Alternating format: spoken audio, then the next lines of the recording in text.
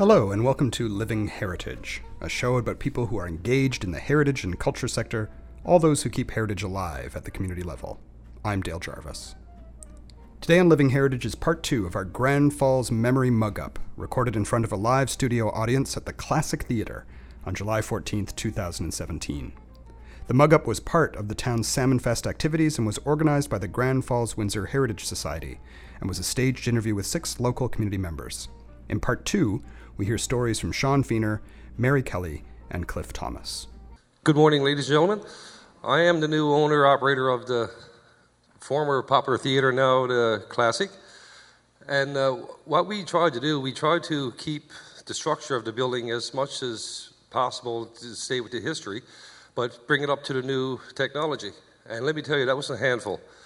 But being the owner and operator, you do so many jobs in this place, as John can probably relate to. Like you're carrying boxes, you're running movies, you're collecting tickets. And the collecting ticket part is one of the little stories I want to tell you. Back in the 60s, when we grew up in the early 70s, money wasn't very plentiful back in those days because everybody had big families and stuff. So tickets were at the theater, $6.15 were 25 cents. So being a little bit trying to get in, trying to sneak in, I guess is the easiest way to say it. What we would do, we would go around and, most of us would have a quarter in our pocket, but some of us never. So what we would do, we would go over to the drugstore, we get 5 nickels, and we go over to the rail bed. John, you want to plug your ears for this one? And we would go over to the rail bed right on the back of the theater here, the old mill of rail bed, and we would lay the nickels on the rail bed. So lo and behold, when the train would go by, those nickels would turn into nice shiny quarters. So Claude Rendell was the guy collecting tickets, and every movie that I collect tickets, Claude comes to my mind. I mean, every movie. And we wouldn't do it all the time because Claude would catch on, but Claude always liked to put a few extra quarters in his pocket. So what we would do, instead of buying tickets, we would come in and we'd just wink at Claude and we'd just put our hand in, and Claude would take the quarter, see, and put it in his pocket. Now, Claude couldn't look at it at the time because if Charlie caught him or something, that'd be trouble, right? So, out of every 4 or 5 quarters went in his pocket, there was always a slug. So when the movie was over, now everybody knew who Claude is. Like Claude had had a really deep voice, and he knew, there's one of these little hoodlums here left. One of you guys give me the slug. So as we would be going out, he'd be there, boy, and we would go to the door, and he'd go, and we'd just, so the next movie we go in, the next guy he'd have to sneak the slug in. But that's how we got to our movies, and and talking about the theater itself, the whole history here, there's been, I'm willing to say there's more relationships created through this building here than any bar ever come in Grand Falls, Windsor. Any bar. And 2 summers ago, I was here doing an afternoon matinee for the kids, and I was, of course, out in the lobby there looking around and checking everything out. I looked out, and I seen 2 elderly people, a man and a woman out, stood up in the lobby, and so I left them alone. They were looking around and stuff. So eventually, about 15, 20 minutes went by. I walked over, and I introduced myself, and I asked anything I can do, anything help you with, anything. And they went on to tell me that this was their 50th anniversary. And you're home from Ontario. The lady was from Windsor, and the gentleman was from Bishop Falls. The lady was from Bishop Falls, the gentleman was from Windsor. And they were just here on their 50th anniversary, and this is where they had their first date. So we got talking and stuff, and they started telling me, how this was their place, and they had to come back and see it. So we got talking, and then they wanted to come in and ask if they could relive their first date. So again, I said, not a problem. I said, just wait for a second. I got to go and check on the cell phones. That was my little excuse to come in. So they told me during the conversation, the back row up the left-hand side, that's where they had their seats to. So there were some people there sitting watching the movie. So I leaned in and asked me if they wouldn't mind moving, just to another seat, because lots of seats there at the time. So lo and behold, he did. So I went back out, and I said, anytime you want to do it. So the gentleman leaned in and he told me, he said, Mr. Feener, he said, when I came to the movie on my first date, I never had the 10 cents to pay for my date. So what I did, he said, I waited inside the lobby, about a big wall up in the back here. So the lady would have to pay her own way in. That was his way. He never had to. So lo and behold, off we go. And I said, okay, not a problem. So the gentleman goes inside, and the lady waits outside, and I looks over, and then she's starting to tear, starting to roll. I said, oh my, oh my. I get a little bit emotional seeing this kind of stuff too.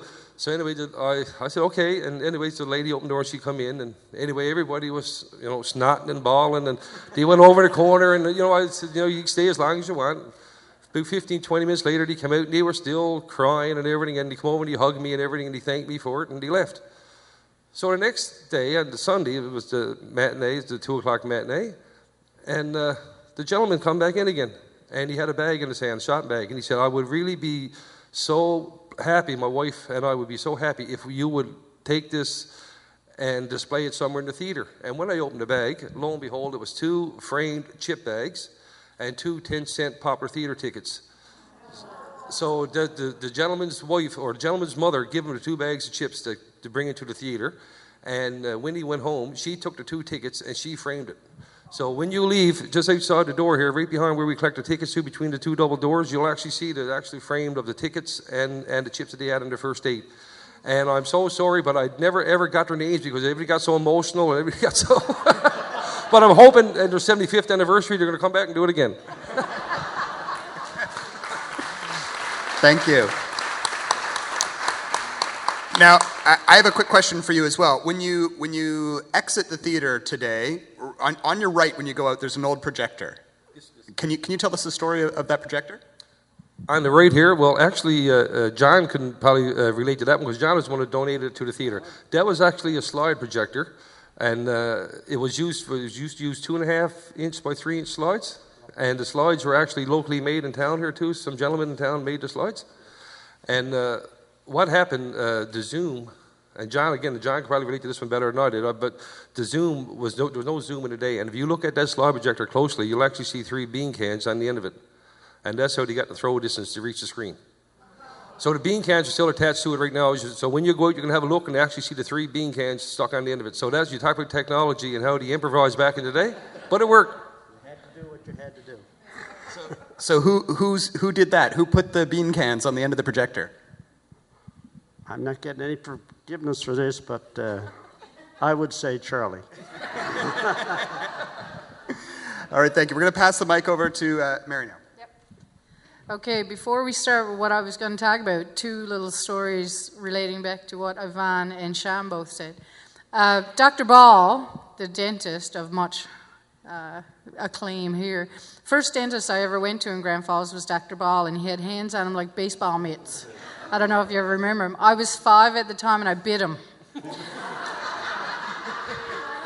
I never went back, but I do remember the cursing and swearing my father and him got into about me biting him. Thankfully, Dr. Jackman came to town shortly thereafter and set up across some old NDA.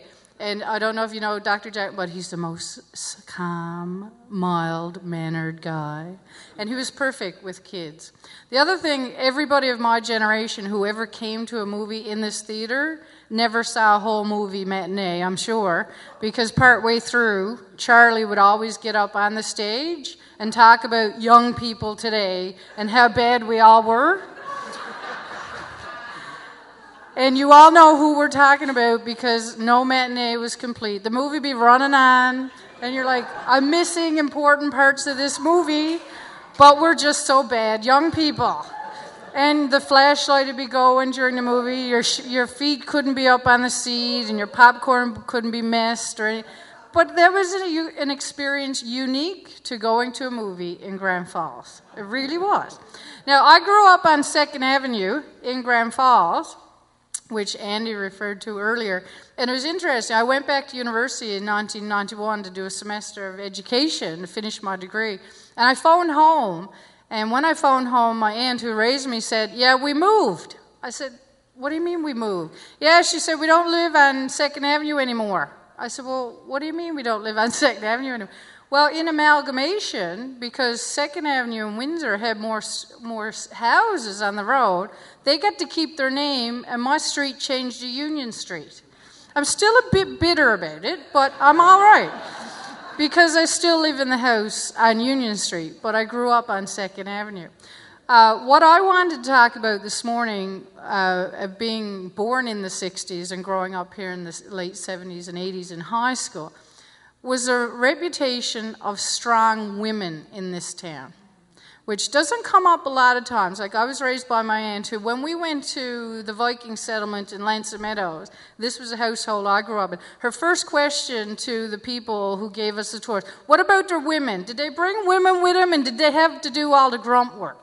So it was all about, in this town, the role of strong women. And I grew up in an area of town where in 3 houses in a row there were very strong-willed women, and some of you know who I'm talking about. When I was in high school, in my final year, I got involved with Parish Council of the Catholic parish here, and they had 2 youth representatives. And at that time, the chair was Caroline Ball.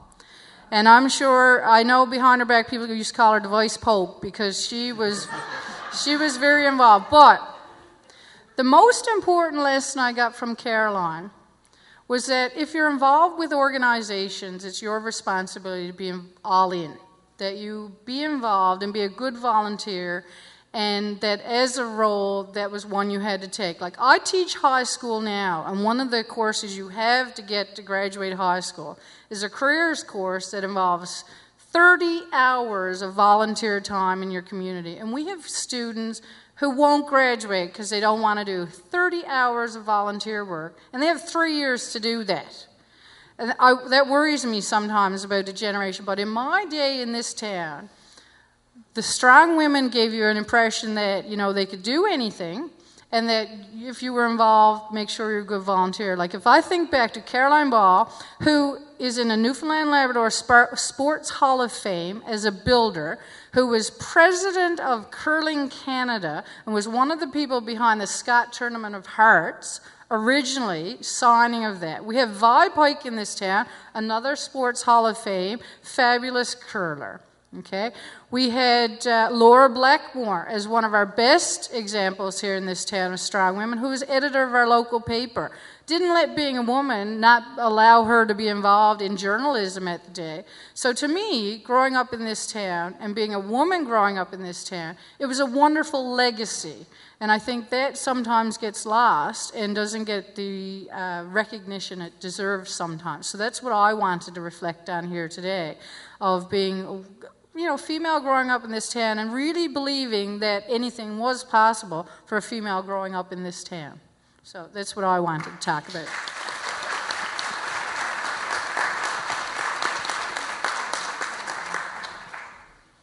Good day. My name is Cliff Thomas, and I was born in Grand Falls. I'm not Sterling, by the way. And I know he would have loved to have been here today. But I got a feeling this lady here might know the Prime Minister, talking about strong women, because I think he just nominated a woman for Governor General. Julie Payette. Yeah. Speaks 6 languages. Now, I didn't write anything down for this morning, but all these people gave me a lot of memories. By the way, I'm the oldest one here, I think, on this stage. Give me 10 more days and I'll be 84, so I'm kind of getting there. But I had the privilege of growing up in Windsor. Now, that was something. And Andy was talking about the jungle. And the jungle was a hard place, Andy. I'm surprised that pony made it out of the jungle. Because I tell everybody, no, you were hard down there. No, we weren't hard. But I do remember the people had to tie the dogs on where the youngsters wouldn't bite them. That was a great place. And the ponies, I can remember his grandfather coming in. We had our colorful people in Windsor. And where's Bruce? Bruce is gone now, he must be. Because Bruce says, you got to spend all day to listen to me. But I can remember our colorful people in Windsor. And I won't mention any names, but one in particular was a good painter, a house painter. He used to go around painting houses. And he used to walk back and forth from Windsor. And One day, Andy's grandfather was coming in, and when he was passing with the horse, he was saying, "Get on, get on." And when he passed this man, he jumped on the wagon. And he said, "What's going on? Where are you going?" Well, he said, "Well, you were passing along," he said, and you said, "Get on, get on." So he said, "I jumped on." He said, "I wasn't saying get on to you. I was saying get on to the pony." Well, he said, "If the pony gets on, who's going to pull this wagon?"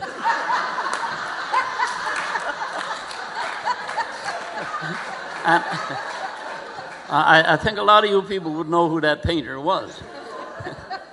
But we had great fun out there, and good stories. I can keep on going all day. Now we'll get to Yvonne's thing. She was talking about Garley Morrissey and Paddy. Oh my! Now I live on Esmond Street. It's parallel to Union Street. And I heard this old Jeep going up this day, and I was looking out. Now, when I looked out, here was Garley going up, and you could hear him humming from where.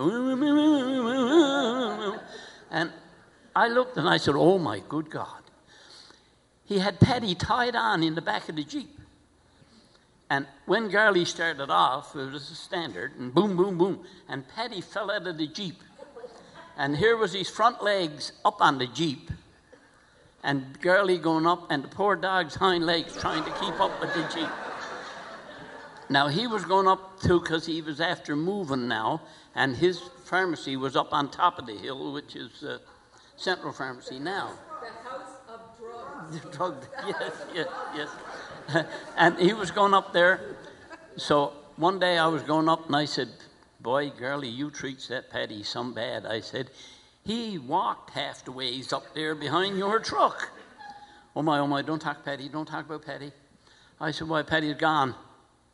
I said, "What do you mean gone?" He said, "I had him tied on out on the back." And, you know, Newfoundlanders, he chained his dog on with a piece of rope. But he said, "I had this rope," he said, "on Paddy, and I had him tied out the back." And he said, "We had a thunderstorm and lightning." And he said, "I went out, and here was Paddy." Now, he said, "You knows how big and woolly Paddy is, and slobbery." He said, "Lightning hit the rope and went down, and there wasn't one hair on Paddy's tail. Paddy's gone." So Paddy died, and that was sad. Now we'll get to John and John's story. And no, Yvonne, I had to tell you one more. You said, give you an idea how old I am. You were talking about frogs and tadpoles. I grew up in this town. There was no frogs or tadpoles. I don't know where they came from. I suppose they came with the shrews and all that stuff. Somebody brought them here. And then we'll get to John with the theater. And this lady was saying something about Charlie used to come out. I've never seen Charlie on this stage, but I'm old enough to see Mr., your father, on the other stage over across the street. Now, boys and girls, oh, come on. They were going to, the Lone Ranger was going to capture that fella. What did you stop the movie for? There are adults in this theater who would love to see the movie, and you kids never came here to watch movies. You came to have fun, and so we did.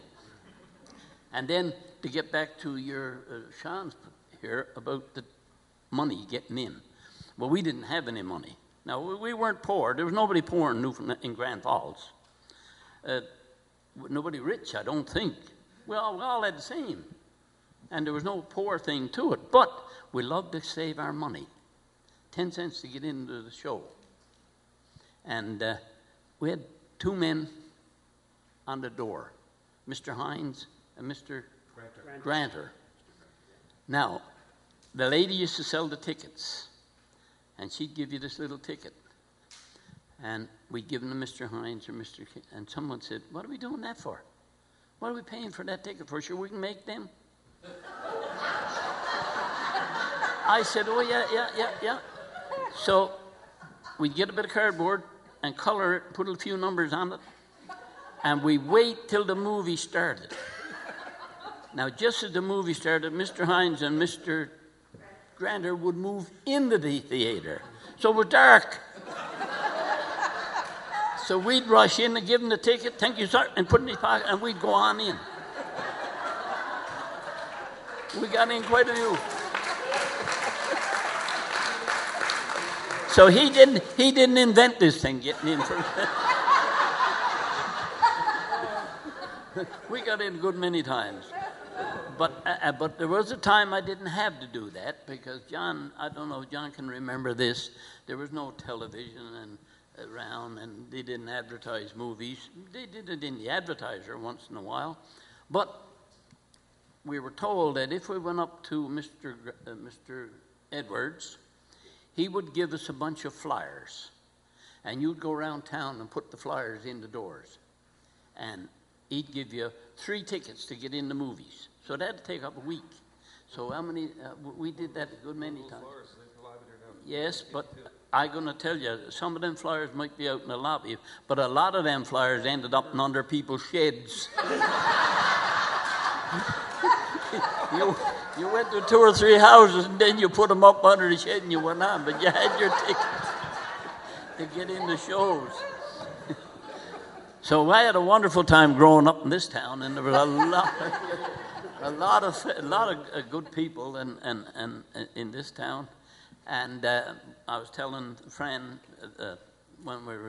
when this town started, they talk about the garden town. This Armsworth, I think, but that was his name. Yeah, he said he wanted to model this town a garden town, and you can see the evidence of the town. And that goes back to, she said, Mr. Luscombe was planting the flowers. Now, if you pick the flower, Mr. Luscombe might break your arm. Because then he was the one who put the plaster cast on in the hospital. He also drove the ambulance. So, am I okay yet, Butch? Butch said, we got to have something to eat around such and such a time. Don't be there all day. But listen, I can be here for 2 weeks. So, yes, you can ask me. I want to ask you a question, because we met when we did the book launch over in Windsor, and you told a little story. I wonder if you could tell it again about the, I think it was a Salvation Army parade. Now, don't get me started on this, because my father used to tell this one, and some of the older people here might have heard it. The Salvation Army is big in Grand Falls and Windsor. And everybody used to, one of the big things in Windsor was the train came in. And the boys and girls used to say, let's go down to the train to see who's on her, we don't know. That was the thing. But on certain times in the week, the Salvation Army would go down, the band would go down, and they'd play. But the Windsor didn't have a band at that time. They'd come out from Grand Falls. And we had a big band. Professional people played in that band. But anyway, this time they went out and they were parading down the road. Now, there was a lot of goats and stuff and horses running around in Windsor. So the band was going down the road, and this man was up in front with the flag when they were going, and they were coming down the marching, and all of a sudden, down around Stewart's store came this bloody big billy goat. And he seen Buddy waving the flag. And he ran into him and tore the flag up, knocked him down, tore up his uniform, and oh, what a state they were in. Now, if anybody knows anything about the Salvation Army, the band can't move if there's no flag in front. So they had to get a new flag. And somebody decided, no, you don't have to go back to Grand Falls. Up on King Street, the Windsor Salvation Army will go up and get their flag. So they ran up and got the flag, and they got Buddy up off the ground and brushed him off, fixed up his uniform, put his cap back on, and they started off. And then he did, the band started playing again. Boom, boom, playing up. And what song should they start to play? Get ready for He's Coming Back Again. And Buddy, he dropped the flag and he took off. One of the Salvation Army songs, Get Ready for He's Coming. Thank you very much. Andy, you mentioned about parades, and I know there was a big Labor Day parade. That Labor Day parade was always a big thing here, and I just wondered if anyone has any memories of Labor Day parades here. Yeah. Okay. Here we go.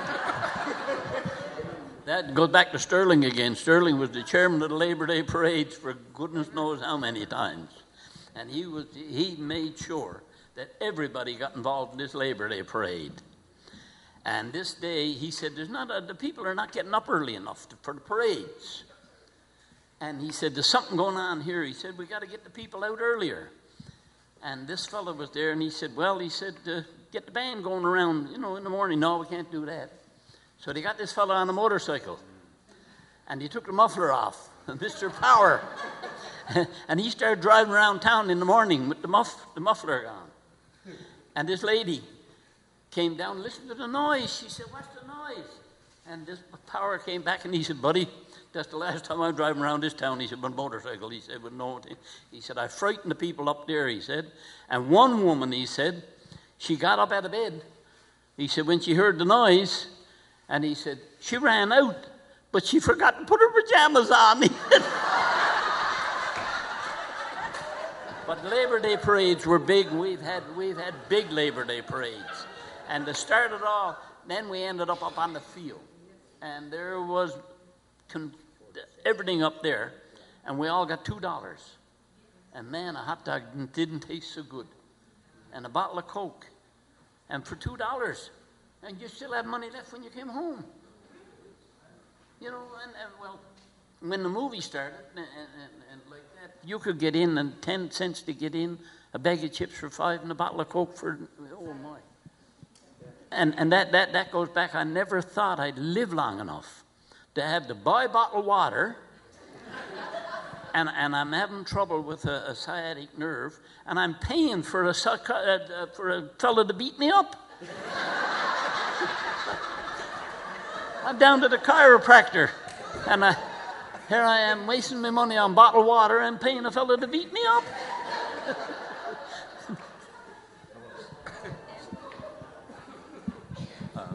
I just really want to remind of another parade very close to this date, which actually was July the 12th, which the Orange Day parade. And the only time I really remember that parade, it was coming up First Avenue, and my neighbor, Mr. Steve Pinn, was riding a huge white horse from Goodyear's, and he was King Billy. And of course, William of Orange, I think Catholics refer to him as King Billy. And we'd go down and see the parade, and we didn't realize the parade was actually against us. And to us, it was just a parade. But anyway, the Orangeman Day parade was a parade that, the Battle of the Boyne, that's right. Here we go again. No, I do remember that, and I got a picture of my grandfather. He was dressed up as King Billy, Georgie Thomas, and he went all out. He had the sword on his side and everything, but he had like you killed on this King Billy thing. He had this white horse, and they were up on the field, and when they were coming back, they said 3 cheers for King Billy. And he stood up in the saddle and took 1 foot off and was standing up in the stirrups. And somebody decided to throw a firecracker under the horse. My grandfather was dragged from the field up on the baseball field, and they stopped the horse right down by Goodyear's barn. He never had a broken bone. So the uniform he put on and all this really hit here, I suppose. But I think he was worried if the sword was bent.